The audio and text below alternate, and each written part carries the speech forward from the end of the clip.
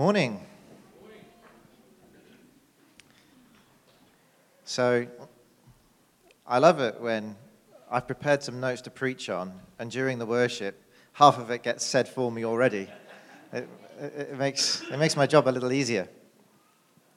So, this morning, the title of the preach this morning is The Tamarillo Tree. The Tamarillo Tree. Now, many of you may not know what a tamarillo is. I'm looking at a sea of blank faces. So, the tamarillo is a tree otherwise known as a tree tomato. It's originally from South America, and it's considered to be a very exotic fruit. It was made popular in New Zealand. I don't know why, but the New Zealanders discovered this South American fruit. They thought it was wonderful. They used it in all these weird, funky, wonderful recipes. And amazingly, in our garden here in George, when we moved in, we found we had a tamarillo tree. I don't know why we've got a tamarillo tree. Someone previously renting our place must have thought, here's a good idea. I'm going to plant a fruit that no one's ever heard of and no one knows anything what to do with, but we're going to have one anyway. And this year, it was a bumper crop. So I had a whole tree full of these tamarillos. I'm going to describe the flavor to you of a tamarillo. They're edible. They're edible fruit. You can use them in many recipes, soups, stews, all kinds of stuff. You put it in your mouth, and it has this sweetness. And then a few seconds later, there's this bitter kick. And you know what? Let me just demonstrate to you. That's going to be the easiest way to do it. I'm going to need some volunteers. Who's brave? Come on. Retief? Justin, I saw you put your hand up.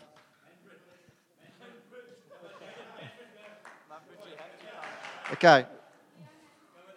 All right. So if you can just line up here. Okay. Don't worry, it's not poisonous. What I'm going to do, I'm going to give you a little bit of tamarillo. So let's do it this way.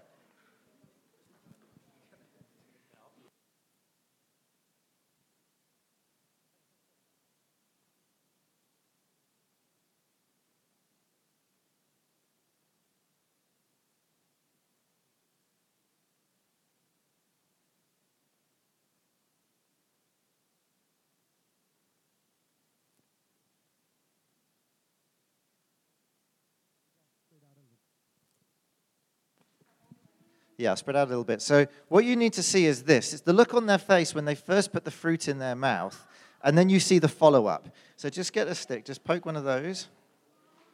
That's right. Just pop that in your mouth. There's the sweetness.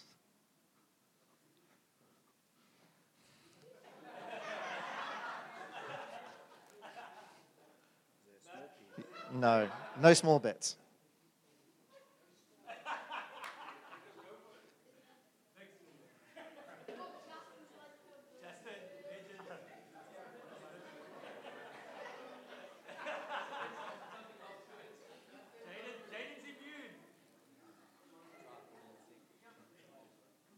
It starts sweet. You want more? Wow. Okay, he wants more. You know what I'm going to do? I'm going to put this on the coffee table at the end, and you can try some yourself later. But you start off with this real sweet, and then the bitter kicks in. Hey, Retief, I'm not done with you yet. Retief, I'm not done with you yet. Did I say you could sit? All right. So, anyway, I had these tamarillos. And I tried eating a couple of them, and I had this reaction, sweet, sweet, sweet, and you go, oh, this is so nice, I'm going to, and then it hits. So I thought, you know what, I had a whole tree full of these things, and I don't want to waste this lovely, juicy, ripe tamarillo fruit. So then I had a brainwave.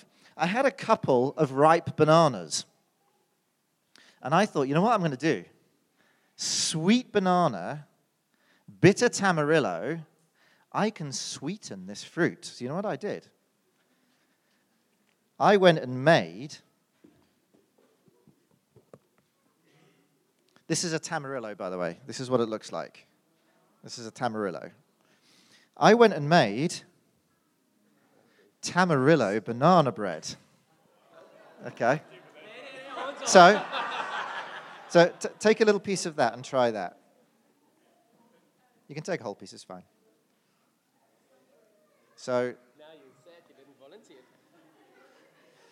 here's something about this wonderful banana bread that these lovely volunteers are going to tuck into so enthusiastically. You can have one, that's fine. So they're going to tuck into this Tamarillo banana. It's a bit different to banana bread, isn't it? If you pick that up, it's got a little something in it. Now, what you're going to see is this. They're going to start eating this and going to think, oh, this is actually quite nice. It's sweet. This is nice. Then you're going to see their faces start to change slightly. Because even in banana bread, Tamarillo still comes through.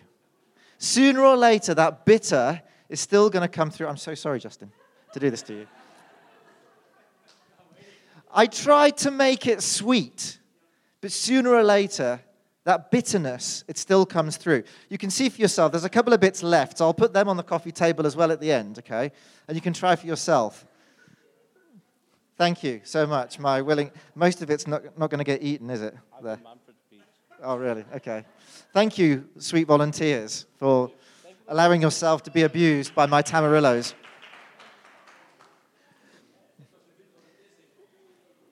So, obviously there's a reason why I'm showing you this Tamarillo, this very, very interesting flavor. And the reason I use that illustration is this.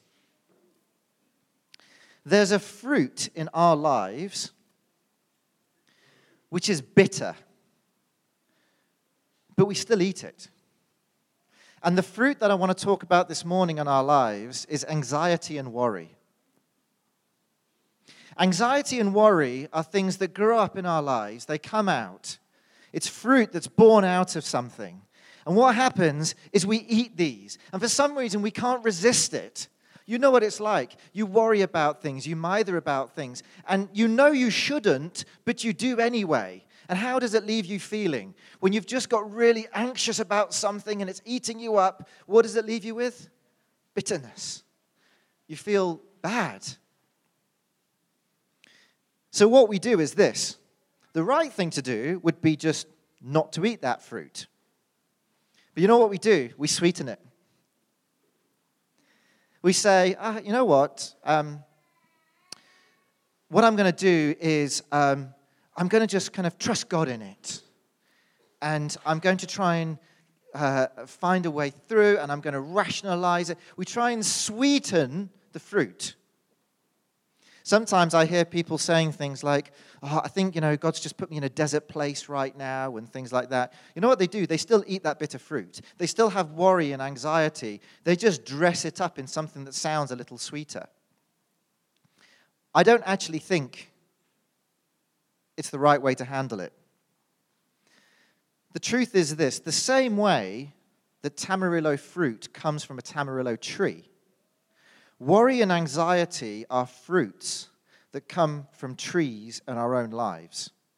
There's something in our own lives that gives birth to these things. So if we want to deal with these things, we actually need to deal with the trees in our lives, the Tamarillo trees in our own lives that give us this bitter fruit that we just can't stop eating. And so this morning, I want to talk about two different Tamarillo trees in our lives that give rise to this. And then I want to talk about two ways that God sets us free. So, two trees, two ways to get free. So the first thing I want to talk about, the first Tamarillo tree, is the way that the enemy uses hoaxes, lies. April 1945, the German dictator Adolf Hitler was sitting in his bunker in Berlin. And in April, the Russians were closing in around Berlin. Everyone thought that the end of World War II was just coming around the horizon. It was all going to be over soon. But down in the bunker, Hitler had this situation map. And on this situation map of the battlefield, he had all of these armies there. And he would say things like, no, we're going to go have the ultimate victory because this army is going to attack there, this army is going to attack there, this army is going to attack there, and we'll have the victory because everything's going to change around right now. Just now, it's going to change. There was just one problem. All those armies that he was looking at on a map, all those German armies, they didn't exist. They'd either been wiped out already, or they were just figments of someone's imagination. They didn't exist. And we look at that and we think, how crazy is that? How crazy is it that someone with the situation around them would hold on to things and put their faith in things that don't mean anything, that don't... Why would someone do that? Can't they see the reality of things around them? Can't they see what they really should be doing? And we think it sounds crazy. We do it too. We do it too because what the enemy has done, he's sold us a huge hoax, a massive lie, which is not surprising because in John chapter 8 it says, when he, that Satan, lies, he speaks his native language, for he is a liar and the father of lies. You see, what the enemy does is this. He says, your safety, your security can be found in things. In health, in wealth, in relationships. This is where you can find your security. These are the things you can rely on. If you have just enough money, you'll be fine. If you have the right relationship, the right man or woman by you, you'll be golden. If your health is perfect, if you can run a 5-kilometer park run in 25 minutes like Quentin, you'll be fine. Problem is this. Money lets us down. Health lets us down. People, even with the best intentions, people will let us down. And we know that, right? We know that. These things will let us down. So what does it mean if we put our faith in things that let us down? What does that give rise to? If we know something's going to let us down, but that's all we've got to put our trust in, what are we going to do? We're going to worry. We're going to get anxious. We're going to worry because we know that the things we're trusting in will eventually fail us. Now, I think sometimes as Christians we think, oh, well, we know what we're trusting in. We're trusting in Jesus. So we don't have to worry about these things. You know, like we're not, we don't give in to that kind of thing. I tell you what, I don't think we're immune from it at all. I can speak in my own life. For a long, long time, my particular thing was that I put a lot of faith in my ability to do my job and in money and things like that. Eventually, God kicked that crutch from under me. And I realized that I was trusting in God for my forgiveness, but I was trusting in money for my provision. And I think we often do that. We trust in God for salvation, but we trust in our relationships for happiness. As Christians, we are not immune from believing this great big lie that the enemy sells us. Is it a good idea to put our faith in these things? No. Does it mean that we can't enjoy these things? Oh, sure you can. If God blesses you with a Ferrari, whatever it be, Lamborghini, if you have taste. If God blesses you with that thing, enjoy it. If God... No, not Land Cruiser, no. If God blesses you with something wonderful, enjoy it. It's there. God loves to pour out his blessing on people. But if you think that, if you get into a mindset where you think that that is the thing that's going to give you contentment or happiness, you are only ever going to worry because it cannot give you lasting happiness and contentment. In Luke 12:25-31, it says this: "Who of you by worrying can add a single hour to your life? Since you cannot do this very little thing, why do you worry about the rest? Consider how the wild flowers grow. They do not labor or spin, yet I tell you, not even Solomon in all his splendor was dressed like one of these. If that is how God clothes the grass of the field, which is here today and tomorrow is thrown into the fire, how much more will he clothe you, you of little faith? Do not set your heart on what you'll eat or drink. Do not worry about it. For the pagan world runs after such things, and your Father knows that you need them. But seek his kingdom, and these things will be given to you as well. Notice that it says God knows you need them, right?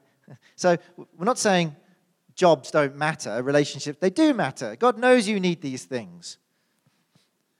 But, we had that beautiful picture just now of how there are parts in the world that God dresses in his beauty that we never even see. God loves us that much that he lavishes this on us. If God does this so much, does he not care for us? Does he know what we need? And he will provide it for us. So, the enemy's smart. He's been around a long time.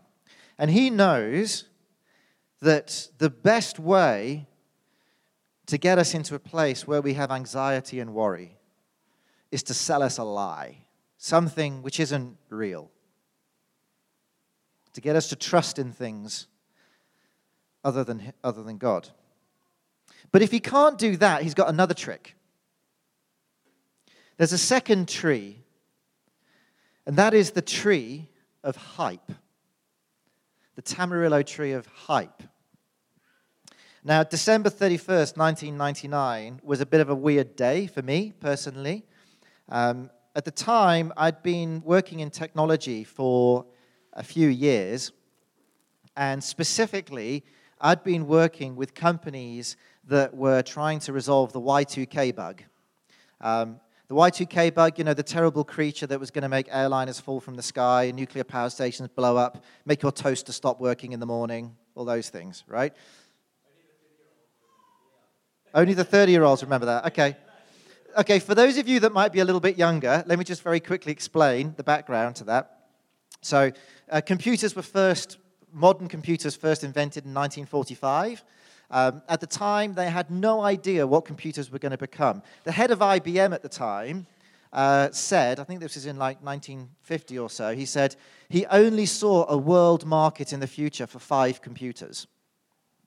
So they had absolutely no forethought of where computers were going to go. Because of that, when they designed computers with a 2-digit year. In other words, they would have, today would be, what is the date today? The 16th. The 16th of April, 23. Does that make sense? Not 2023, 23.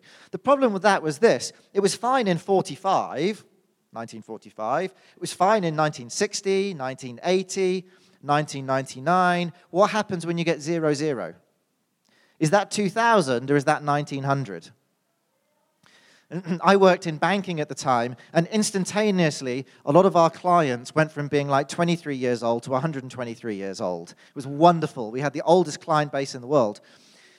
But there was this problem that they hadn't designed for this thing. I had friends, and people were worried that terrible things were going to happen. I had friends who made 3 months' salary in 1 hour simply by looking at a computer screen, and if everything went wrong, they had to press the off switch. People were so scared. The truth is this, though. When the millennium happened, 1st of January 2000, nothing happened. The Y2K bug was nothing. I think maybe, like, someone's alarm didn't go off in the morning, maybe, but really nothing happened. And the reason why nothing happened is, and I'll be honest now, I'm a software developer, it was in our interests to hype it up because we got paid to fix this problem that didn't exist. So we were like, oh, it's terrible. All these awful things are going to happen. Terrible, awful things. So they said, well, how much is it going to cost to fix it? Lots. And they paid us lots. Is it fixed? Oh, not sure. Do you want to risk it? What should we do? Pay us a bit more. It was in our interest to hype it up. When you're facing things in your life, it is in the enemy's interest to hype it up. There can be a real problem. It can be something real that you're facing. But the enemy takes the real thing you're facing and makes it massive. Because they know, the enemy knows if he can make it massive, he can lead you to that same place of anxiety and worry. Anxiety and worry is not a good thing. It eats you up. In Genesis, we read about a real problem for Abraham. Abraham was supposed to have a son, the son of the promise, the son that would lead to all of the future for the Israelite people. But the son hadn't appeared, and things were getting a little bit sketchy at this point. So this is what it says in Genesis. Abraham and Sarah were already very old, and Sarah was past the age of childbearing. So Sarah laughed to herself as she thought, after I am worn out and my Lord is old, will I now have this pleasure? Then the Lord said to Abraham, why did Sarah laugh and say, will I really have a child now that I'm old? Is anything too hard for the Lord? I will return to you at the appointed time next year, and Sarah will have a son. The problem is this. We know that God has a plan. We know we're supposed to be relying on God. We know that. The enemy hasn't sold the lie to trust in other things. We try and trust in God. But then what happens is the real problem gets big. And what happens? We worry. We start worrying, we chew on it, we get anxious about it, and then what we do is we try and shortcut what God wants to do, as Abraham did with Hagar, and that didn't end so well. We do the same today. Wherever you are in life, maybe there are things that you're worried about. To give you an example from my own industry, I've got a couple of friends who are currently very worried about this new wave of artificial intelligence and how it's going to take over their jobs. It's a real problem because genuinely some of these tools that are coming out in the digital industry, it's going to put their jobs at risk. It may not end up with Terminator kind of roaming the globe, but it could mean that they lose their job.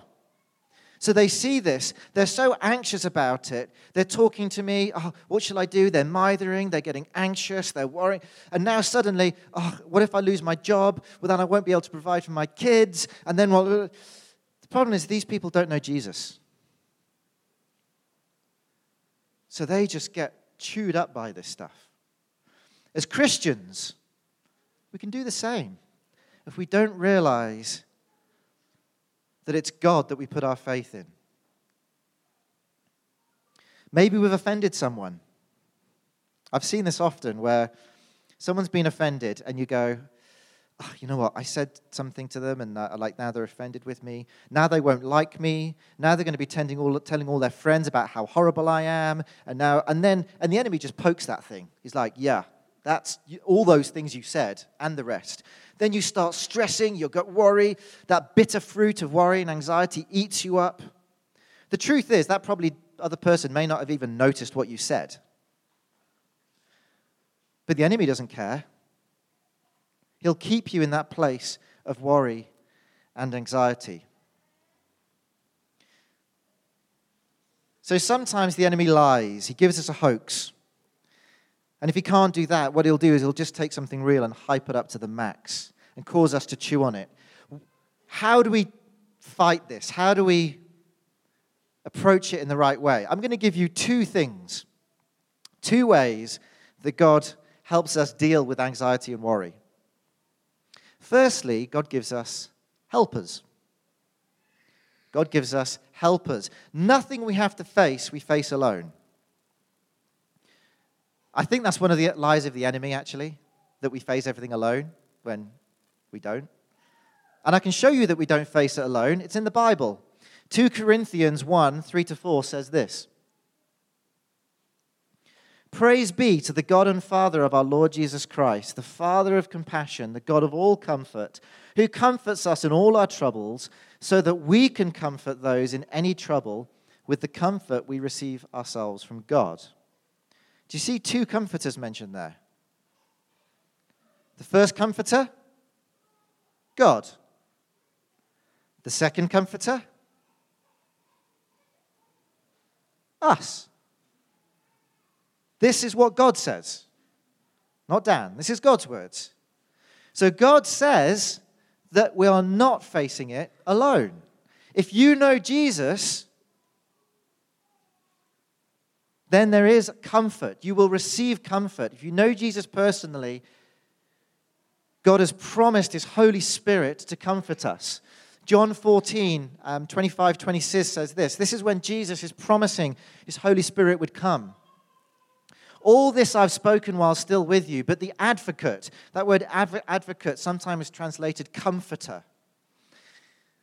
The advocate, the Holy Spirit, whom the Father will send in my name, will teach you all things and remind you of everything I've said to you. Peace I leave with you, my peace I give you. I do not give to you as the world gives. Do not let your hearts be troubled and do not be afraid. The world does not want to give you peace. The enemy wants to give you faith in things that will fail you so that you will have worry and anxiety about it. Jesus gives you peace that comes from above. The enemy wants you to sit and stew on things. That is not what God has called us to. So how do we do this? We look to God for our reassurance. We pray. We ask God for peace. We also use our friends. We pick up the phone. We say, hey, Chad, I'm stressing. Can you just have a coffee with me?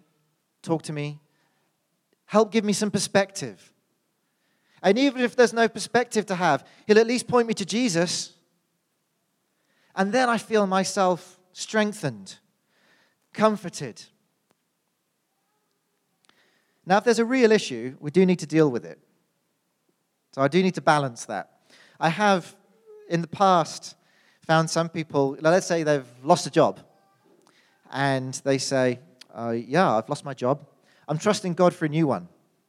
Okay, so how are you doing that? I'm having faith.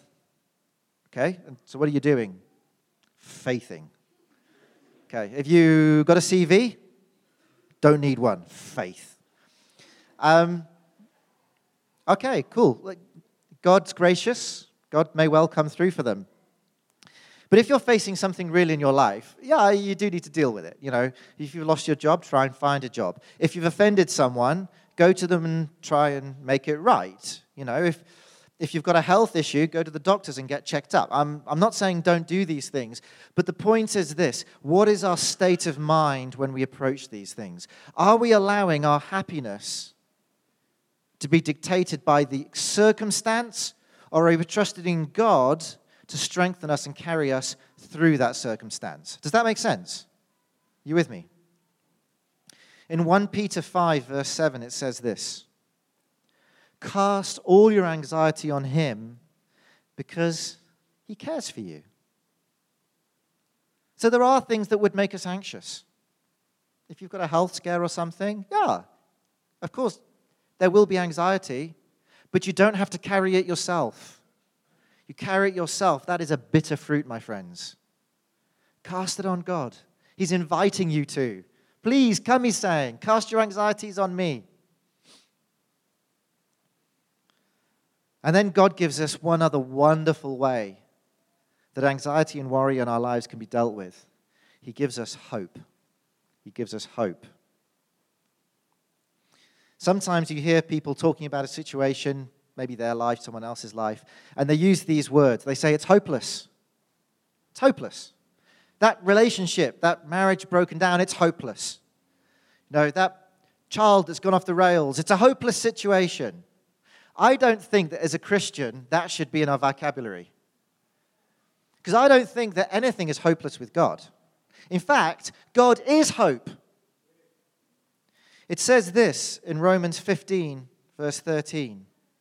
It says, may the God of hope fill you with all joy and peace as you trust in him, so that you may overflow with hope by the power of the Holy Spirit. If anxiety and worry are fruit of a tree that the enemy wants to grow in our lives, then hope is a sweet fruit that comes from another tree. The tree that hope comes from is the tree of faith. As we trust in Jesus, as we trust in Him to be our provider, we receive hope. Hope is a gift given by the Holy Spirit. When we trust in God, this gift is poured out to us. We overflow with hope. I don't know about you, but I love that. Just like the concept of overflowing with hope. That means I've got more to give to other people. And how do we get there? Just by trusting in God. So we have this hope overflowing from us. It's a gift of the Holy Spirit poured out on us. What does hope do? Isaiah 40:31. It's a much overquoted verse. I'm not sure if I gave you this one, actually, Rian, but I'll just read it out. You all know it anyway. This is what hope does when it comes from God. Those who hope in the Lord will renew their strength.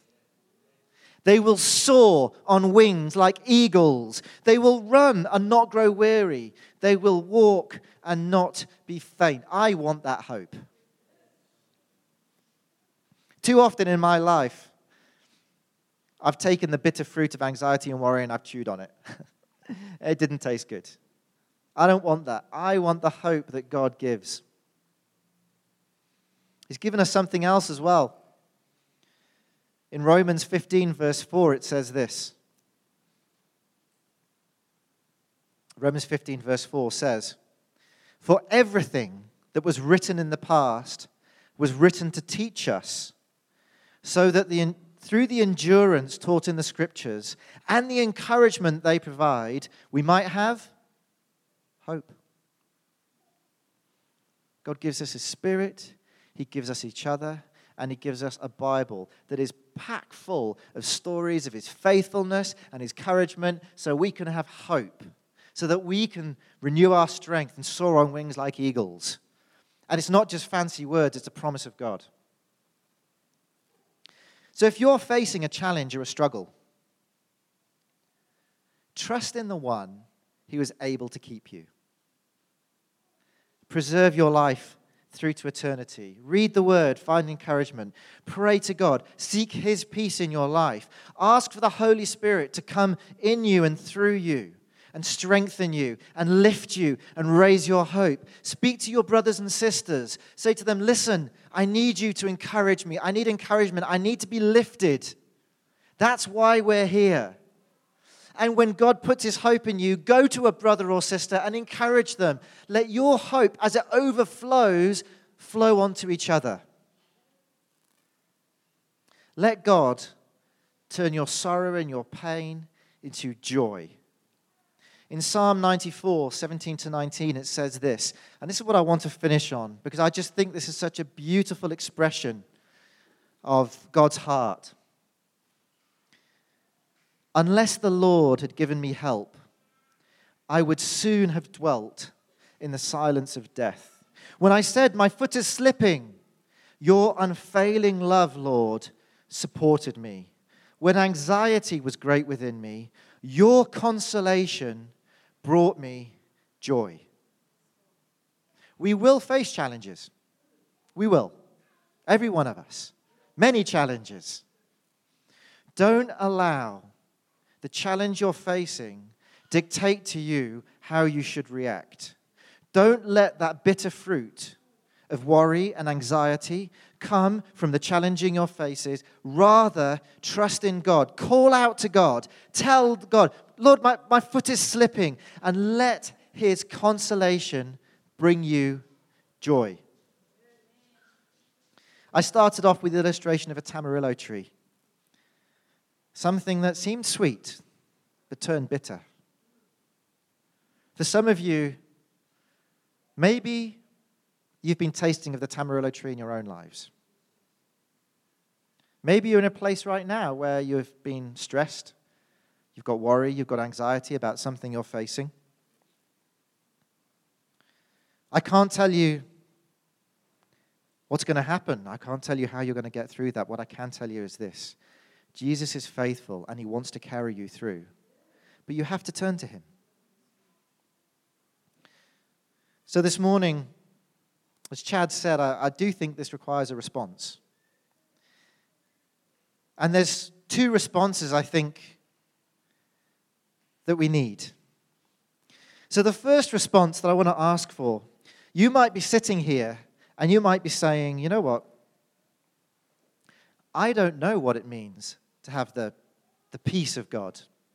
I don't know what it means to turn to Jesus and have his joy replace my anxiety. And you don't know what that feels like because you don't know Jesus.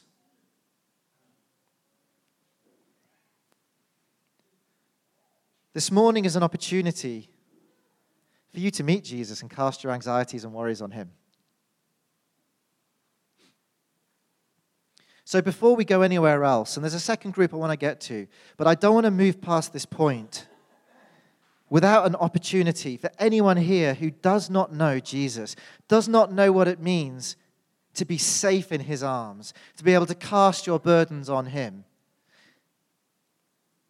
I just want to give you an opportunity to meet Jesus this morning. So what I'm going to do is this. I'm going to ask us all just to close our eyes.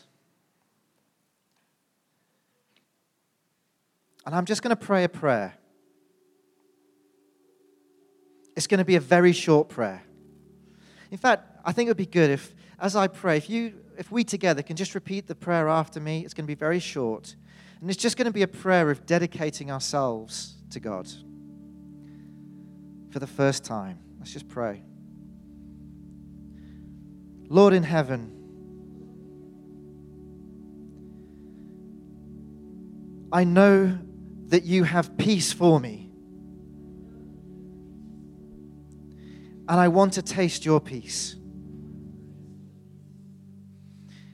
And I know it's going to cost me. Because, Lord, I have to belong to you. But this morning, I choose that. I choose your forgiveness. Lord, forgive me for what I've done wrong. And give me your peace. I put my faith in you. And you alone. Amen. That's a simple prayer. If any of you prayed that prayer for the first time this morning, can I just ask you, as the service finishes, can you just come talk to me? I would love to tell you more about the peace that you've entered into now that Jesus has come into your life. There's a second group of people as well.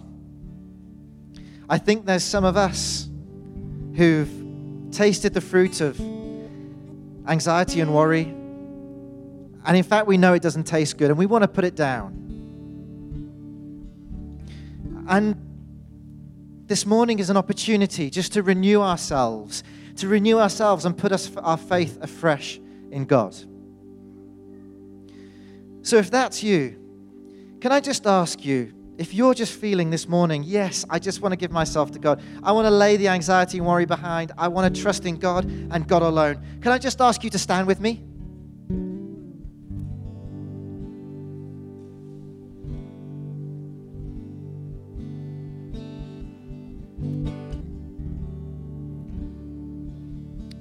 And I'd love to just pray a prayer of dedication. And I include myself in this. Because I've tasted that fruit before. I don't like it. Let's just pray together. Yeah, Lord, just as we stand here and we stand here naked before you, recognizing that there are times when we've not heard your voice. And instead, Lord, we've gone and tried to take things that we should have given to you and we keep them ourselves, and we mither on them and we chew on them, Lord, and we give in to anxiety and worry. And we know, Lord, that the enemy has been having his own way in our lives in those times, Lord. And this morning we want to repent. We want to repent and say, Lord, no more. No more will we go to those places. Instead, we put our faith in you and you alone. Lord, we trust in you. Lord, forgive us where we've had a lack of faith. Forgive us. But Lord, we know that the peace you bring is a wonderful, beautiful thing. We know that you are going to console our souls and bring us into joy, because we know you are faithful. So as we stand here this morning, Lord, we just say we give ourselves to you afresh. Come and be Lord of every part of our lives. Nothing we hold back, Lord. We look to you and you alone. And Lord, for those of us, you know our hearts. You know where we've got things in our lives, obstacles we're coming up to, challenges we're coming up to. Lord, I just pray you give us faith. Give us faith. Give us hope. Fill us with your Holy Spirit, Lord. Lord, come into our circumstance. Help us see the perspective that you have. Nothing is impossible with you, because you are a powerful, awesome, almighty, and good Father to us. Lord, we just thank you for what you're doing in us. And we give ourselves to you. In Jesus' name, amen.